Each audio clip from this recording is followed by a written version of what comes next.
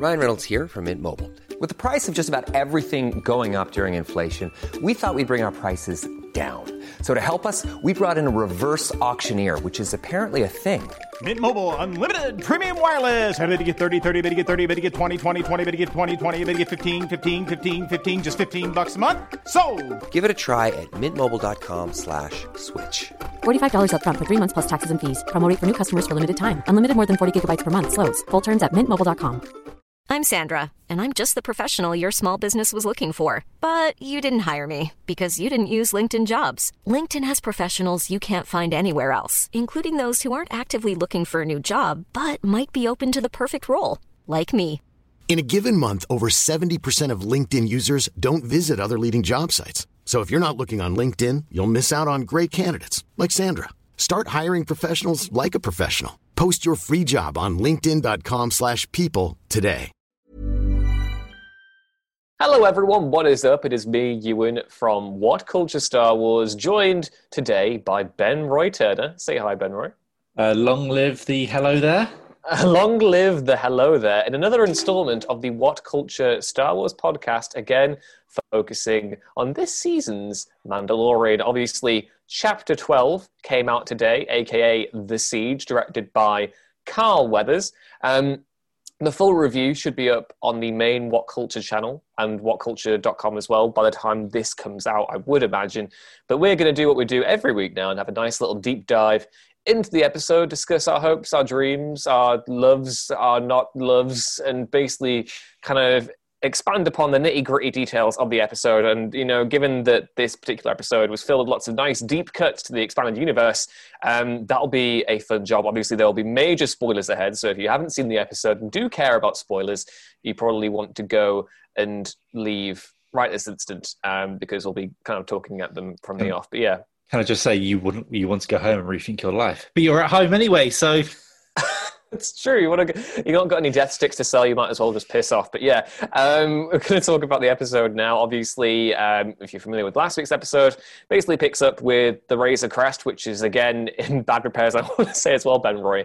I thought it was very funny at the end of last week's podcast. We were both like, I really hope the Razor Crest doesn't break down and they have to get stuck somewhere. And lo and behold, what happens? The Mon Calamari did such a bad job repairing the Razor Crest that Mando conveniently is like, guess we have to go to Navarro then. And then they land on Navarro where they meet Greef Karga and shenanigans ensue. Do you know, I think the Mon Calamari that repaired the ship in that jumper, I think that was the actress that plays Iden Versio in Battlefront 2. I saw some things flying around on Twitter about it. Like I don't know if they were just memes or it was her, is it Gina? Yeah, she was involved. I think she did tweet about it. But I don't know which role she played. that was her. But yeah, it was funny. As soon as they said we've got to fix the ship, I was like, well, there we go. It's now 40 minutes of fixing the ship, and to me, this is probably what I say third in the ring of the episode so far. So it's not. I don't like. None of them have been terrible. None of them I would say are bad. But this is better than The Adventures of Fish Lady and the Xenomorph Frog Lady. Oh, yeah, sorry, Frog Lady, sorry. At least there was no genocide in this episode. Well, no genocide towards frog spawn, but there was towards stormtroopers. So the disappointment, obviously, is that we don't get to meet Ahsoka Tano in this episode, but we quickly move from the land, and Greef Karga's like, hey, my boys, sort out this man's ship. And then they put Baby Yoda in a school where he torments a child and steals his space macaroons, which I really did love. And we learned that there was an Imperial base that was left behind on Navarro that Greef wants Mando to deal with and clear out because it threatens to destabilize the area. And if they do, Navarro can become a nice, cool trading beacon in the Outer Rim. It's kind of cool to see how the town has adjusted since season one. Obviously, the Empire was still in control and it looked really janky and bad, but now they have bustling market stalls and cantinas that are now schools. And how much time has passed? That's what I was trying to work out. It feels. It doesn't feel like a year's passed, but it looks like on Navarro a year or so has passed. Whereas I feel like it's been like 10 minutes. Yeah. Since they were last there. I mean, it's fine. Like, they do what they need to do to make it look nicer. I mean, I'm a bit sad that there are no more Jawas going about and no more delicious crumbs on the barbecue. But, The Quarian monkey lizards, is that what they're called? Yeah. Something, yeah. We can always live the dream.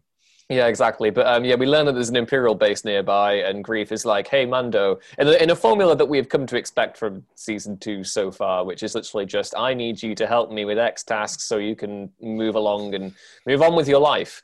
And basically we come to the Imperial base. The fish bounty man from the premiere episode, again, completely forgotten their name. Ben Roy, you might be able to help me out there if you've got IMDb. Who played him? I don't know. I don't know. Because I don't know the actor, so I'm sorry. I'll keep going with my unofficial designation. If we can have Frog Lady, I can have Blue Fishman. And they join along, and basically they come to the Imperial base. I've got it. Oh, you got it? Mithril. Mithril. Oh, yes. Mithril. Yeah, which cool. is right. always so close to Nifril, which now I'm going to think of Frodo in his little shiny vest. The entire episode. Well, there we go. So they get to the base, and some action ensues. And I don't know about you, Ben. I thought the episode itself was well directed, and I'm never going to slight Carl Weathers because I think he's fantastic. But did you feel the action here was a little bit static as well? Like it was, whereas with last week's episode, we had jetpacks, we had a combination of all sorts of different action set pieces going on. Here, it was almost like they were playing a shooting gallery, going to cover, shoot, and it wasn't that compelling to me. I'm really I think this might be a symptom of this being like the first major sort of like series on Disney Plus. Like maybe things after this, because weren't these both shot back to back? So like yeah. So I think this is just Disney playing with like the penny purse, the budget book, saying like you've only got this much you can do. But I felt like this episode especially would have like helped with like it being an hour, for example, rather than. Say it's 40 minutes, but it's really 35, and you get into sort of the nitty-gritty, and it was so much jumping about that I felt like, okay, a few shots here, and then when our characters split up, it's even more erratic, like because it's boom, boom, boom, side swipe, and then boom, boom, boom, boom, and then one time I have another star wipe. But I would have rather had like several star wipes in this than just side wipes. But yeah, it felt a bit not over the place. It just felt like we need to go, we need to save this money, sort of thing. Yeah, it doesn't have really a moment to pause, but we'll get to the big revelation now, because obviously once they get to the Imperial base, they discover it isn't an Imperial base, but rather an Imperial science facility. And they come to a room where 2 scientists are. They kill the scientists because they were shooting at them, and they discover a Snoke tube, or at least I think it's a Snoke tube. I think that's pretty clear right now. Obviously, in season 1, the big theory going around the child and the reason why Werner Herzog's The Client wanted the child in the first place was that there was some sort of cloning shenanigans going on. One of the scientists in season 1 who was there when Mando retrieved the child obviously had a Kaminoan clonus patch, and we get a little bit of exposition in this episode when they discover the tube, which I genuinely do think it's Snoke Palpatine related at this point. That the scientist, again, he emerges in this kind of hollow recording, this transmission that he'd sent to Moff Gideon, talking about how the specimens they've acquired didn't have a quote-unquote high enough M count, which obviously means midichlorians. I wish they said it. Yeah. Which is why they needed the child. They needed the child's blood, and obviously they couldn't retrieve enough blood because they would kill the specimen. They'd kill the child. And we don't learn much else besides that, but we now know for a fact that the reason why the Empire were after the child is that they were after Force-sensitive beings with high midichlorian counts. And the fact that they are Force-sensitive specifically and they are cloning implies to me that they needed some sort of Force-based, like, even though... Maybe I'm leaping too far ahead of this, but I think it is genuinely the Mandalorian's attempts to further explain the rise of Skywalker, which, as someone who really hates the Palpatine twist, I don't care. It's not something that I'm ever going to be interested by. But to that same degree, I am at least, a little bit enthusiastic that they are now trying to make sense of it all. See, with the Palpatine stuff, I just imagine that he is such a strong being that his brain, like his essence can float around and just go wherever it wants. But with this, I think it's more akin to, like, say, some of the Star Wars games we had like in the early 2000s, where they were like trying to make Force troopers, but they were more doing it with the Valley of the Jedi and sort of Force like Unleashed 2 as well. Yeah, kyber crystals and those in like we've had like, say, what, maybe 5 or 6 Star Wars games like sort of do this sort of gimmick sort of storyline where they try and infuse troopers with the Force, especially in Academy and Outcast, where they want Force troopers to go to Yavin and take down Luke's Jedi Temple. So I think Moff Gideon is trying to infuse troopers with certain abilities of the Force to then you have his own sort of like advanced army. So maybe launch an attack on Coruscant, because who knows like what's going on down there at the moment. Yeah, I mean, that's interesting. That's an interesting theory. I still think that it is somewhat tied to the Rise of Skywalker, even though that was so hodgepodge in its development. I do think maybe this is the hangover of that thread, because the expanded universe now basically has the job of filling in the blanks of what happened in that film, left behind many, many blanks. It's telling. I would just say it's telling now that we've not had a book yet that has perfectly like smoothed over the cracks. Like with every film we've had in the Disney era, we've normally had a book or two to sort of like go, here you go, and then it's all sort of fine. With this one, it's kind of like the fire's too big. We can't. Charles Soule was there with the Rise of Kylo Ren. I'm not Elmer Fudd, Wesker We Webbit. There was the Rise of Kylo Ren comic, which attempted to explain the Knights of Ren, that came out at the beginning of the year, and that did some stuff with Palpatine as well. But yeah, it definitely feels like a big bonfire that they're trying to deal with. But I like the comparison you've made with the video games there, because not to leap too far ahead, although I think it's fair to do it right now, given it's the main focus of the podcast, is Moff Gideon's schemes. At the end of the episode, we learned that the mechanics that had safely, repaired the Razor Crest and all that had planted a tracking device on the Razor Crest. And an Imperial officer basically is contacted by the mechanic to say that the tracking device is on board. And then afterwards, she goes and informs Moff Gideon, who is standing in a room surrounded by dark troopers, not death troopers, dark troopers. And I say dark troopers because I do believe, death troopers were bioengineered. They were genetically modified stormtroopers, whereas death troopers in the original Legends expanded universe continuity were robotic, basically battle droid stormtroopers who were massive. And they were first introduced in Dark Forces, which was obviously then went on to become the Jedi Knight series, and they were a big staple of Star Wars video games for a very, very long time. And I don't think it's too premature to say that they're dark troopers either, because they definitely look to be robotic, and they have that stature of the dark troopers of yore. But this is our first, correct me if when I was doing the review, I saw that they'd made an appearance in the Star Wars Commander mobile game. But I'm going to go out on a limb and say that isn't prestigiously canonical, and that, Disney and Lucasfilm can basically do what they want, because I think this is the first canonical appearance we've had of dark troopers in the new canon. Yeah, I would never take a mobile game as canon anyway. Hey, Wikipedia had it on the canon section. Yeah, the thing is that like certain books are getting overwritten every now and then with films and the shows, and like certain games are conflicting some of the books. I think it just is more like whatever we see on a screen is probably going to be what is the official thing. And with Dark Troopers as well, because I'm always wondering, because are these ones also going to be able to turn invisible at some point? Because that's been a sort of like they've sort of blended the Dark and Shadow Troopers as well at some point. So I think it's more. I really think that Gideon's trying to infuse these troopers with the power of the Force in some way, or heighten their midichlorian counts. Maybe like the higher the midichlorian count, the more they can go. Sort of like a burst of adrenaline or some sort of thing, or like say any sort of thing that just makes them go harder and stronger.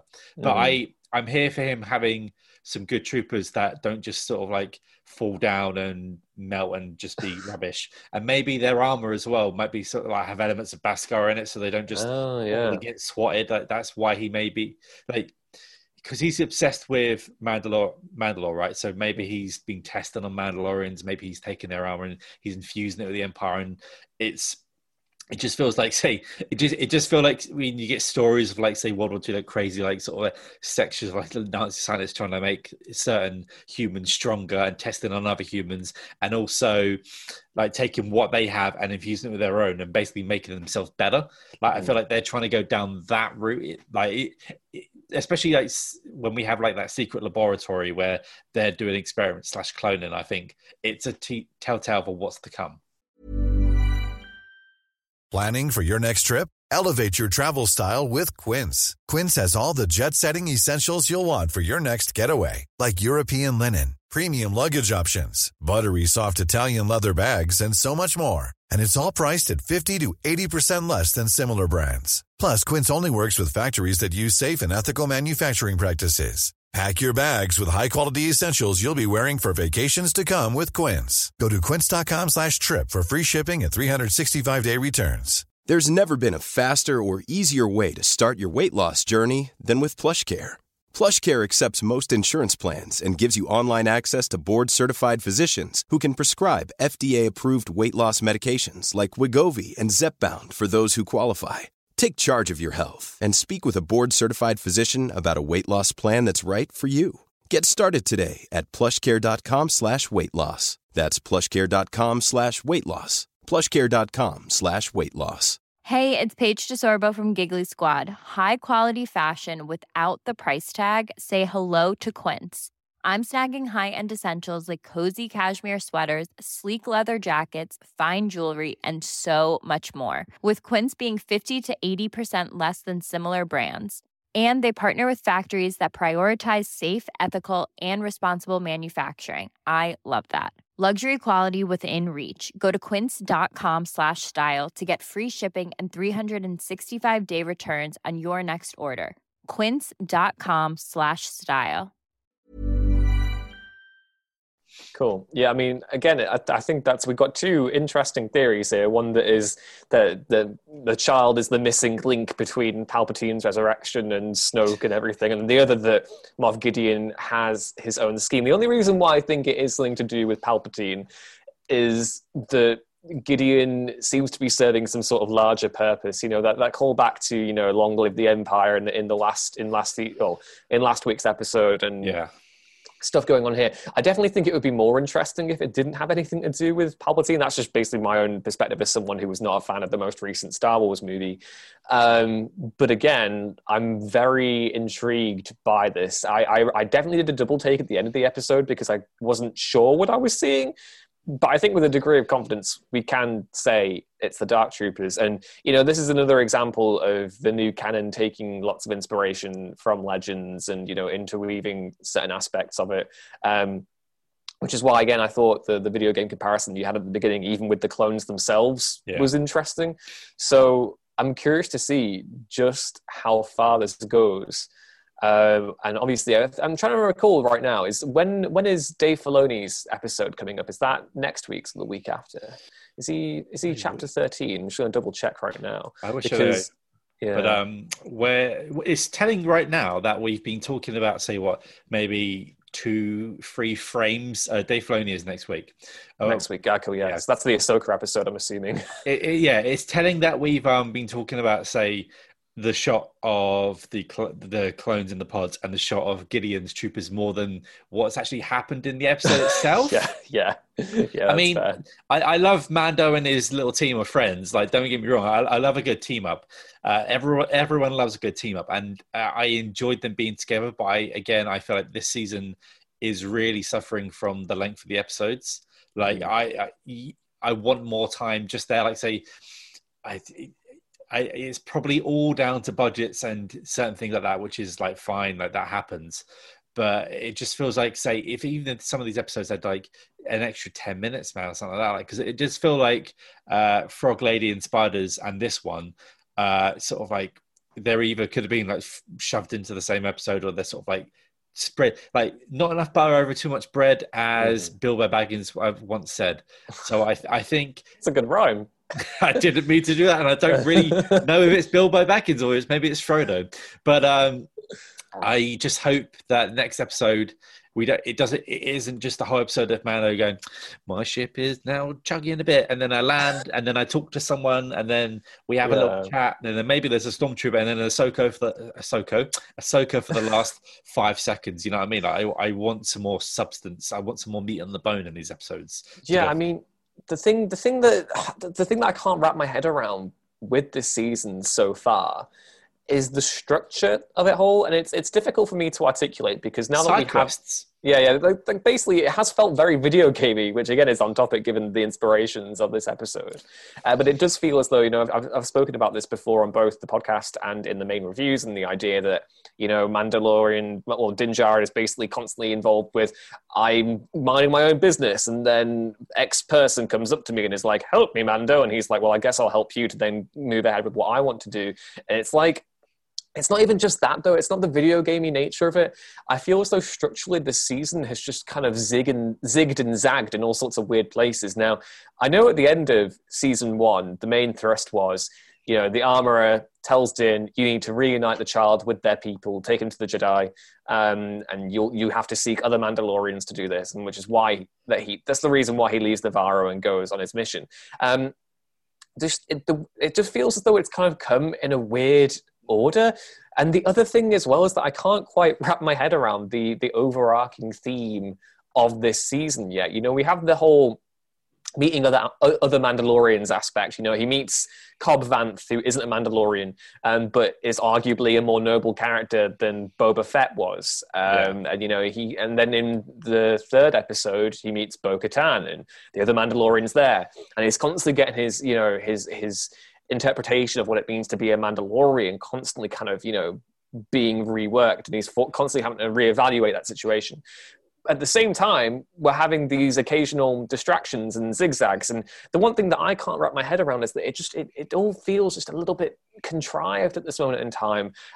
Like, you have this whole situation where Navarro has been allowed to rejuvenate and stuff, but then the Empire were pretending that the base wasn't inhabited for some reason. And then we also then get to the point where, you know, the Razor Crest, it was damaged badly in the, you know, the 2nd episode of season 2.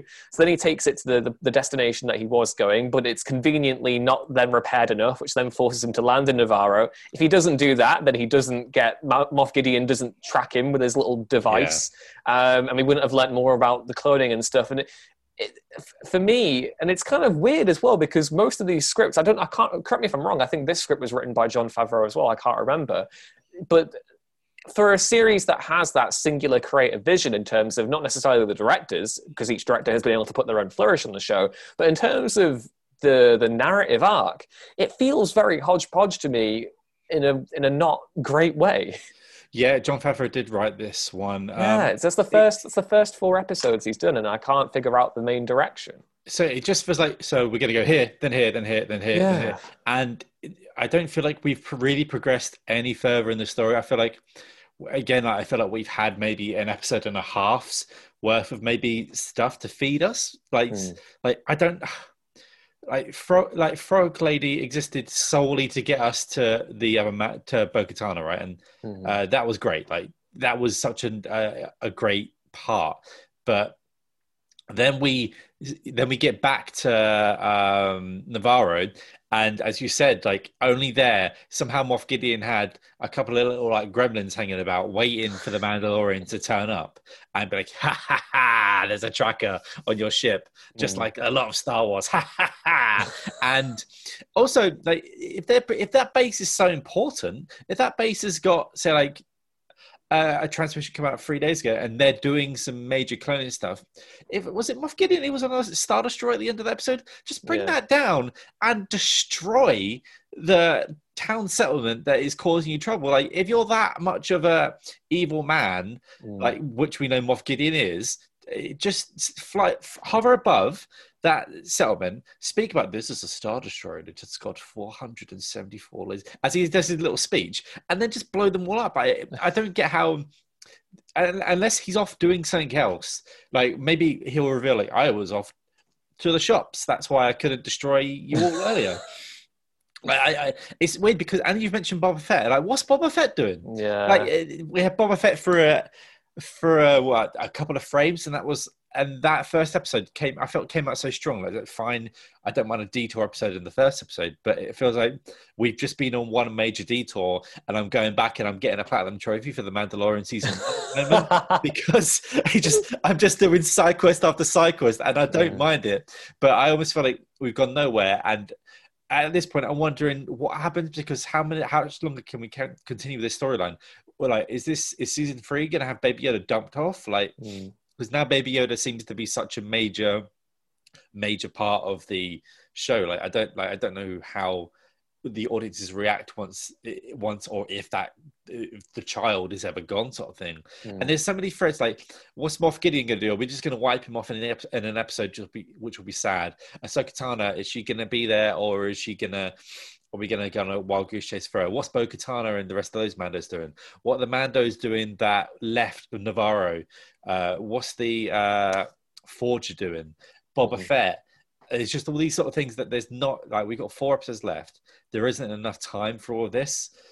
That is my concern, is that I had the epiphany today as well, that we're halfway through this season and I feel as though it hasn't spent its time particularly wisely. And again, I think The Mandalorian can work perfectly fine as a showcase Star Wars series in the sense that it can show different aspects of the galaxy. It can be a horror show, it can be a Western show, it can be whatever it wants. It can show so many different aspects of the galaxy far, far away and exist like that. But the main thing is, everyone enjoys this series the most when it's taking on that serialized approach, when we're learning more about the central mystery. And like you said, most of this episode, we only get little bits and sprinkles of, like, basically the entirety of this episode was action sequences, child comedy, and then 2 little teasers. And it is just weird to me because, like, I came out of it just oddly kind of feeling like I enjoyed that, but equally I can't figure out why we're doing it in this specific way. And I guess the concern there is, obviously we know there's going to be a season 3, is how much they're going to keep, like, how long can they eke out these plot threads? And I think I totally agree with you. I think the short running time is definitely becoming a bit of an issue now. On one hand, I enjoy having a little kind of show to enjoy, but equally, for something as grand and as big as Star Wars, I kind of do want to have a big premium kind of a long adventure each week, and I want to learn more about this mystery. Again, it confuses me because we have so much to do and we're spending our time not doing it. This show, it felt at first it was just going to be hitting some small bits, and then when we had Werner Herzog in the first couple of episodes, said, complicated profession, and I'm just butchered his accent, and we have all that sort of thing. But then now we're going so grand, so fast, that it feels like what the Mandalorian is going for is escaping the parameters of what the show promised us in a way. Like, I feel like it's promised too much, and by promising us too much, it's gonna fail unless the structure because obviously they filmed these 2 back to back, unless the structure for the next season and probably the season after are vastly different. I don't know how this is gonna sort of like satisfy. Like the structure for the first season probably was great, where you had 3 episodes of a central story, 3 of just not fillers, but sort of like, the old sort of like Xena Warrior Princess or Hercules, where you just go and do a thing or Star Trek Next Generation, where you do a thing for an episode. Procedural. Procedural. And then I'm just trying to name drop as much as I can. And then you finish off with a nice little double part or a triple part. But I don't feel we're getting that. I feel like we just was like, but Bo-Katan, Boba Fett, clone stuff, Death Troopers, more stuff. It's just like it's like someone's taken their playset and they're throwing it about and they're like smacking them together. And I know that sounds reductive in a way, but it's also like I need to know. I need some sort of like some tightening up of this in a way. Like when we come to the next episode, if we have another episode, if the ship breaks down ever again, then you're out. I'm gonna have a breakdown. Sort of thing. Yeah. I mean, looking ahead to the next episode, where do you see this going? Because obviously, we have the clone tease, we've had the Dark Troopers at the end as well. And then the next episode is being done by Dave Filoni, so assumedly it is the Ahsoka episode. Yeah.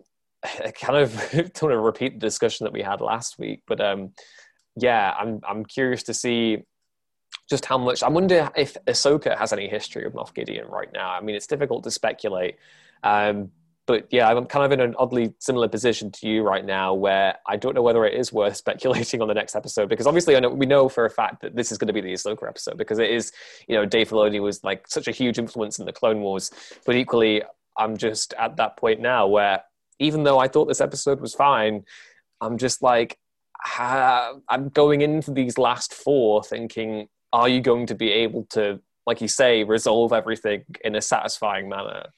Yeah, it's weird because like looking at IMDb, I don't know how like great that is, but it says it's going to be another 40-minute episode and it's got a couple of the cast members. I wouldn't say anything sort of thing there, but I feel like you start the next episode. If you don't start it with Ahsoka Tano straight away, like just start swinging. Just like start with. Don't give me 20 minutes of him finding Ahsoka. Like, or if you do that, then make sure the rest of the episode is a payoff sort of thing, and don't try and cram too much in, because I think that's what they've got, these grand ideas on probably.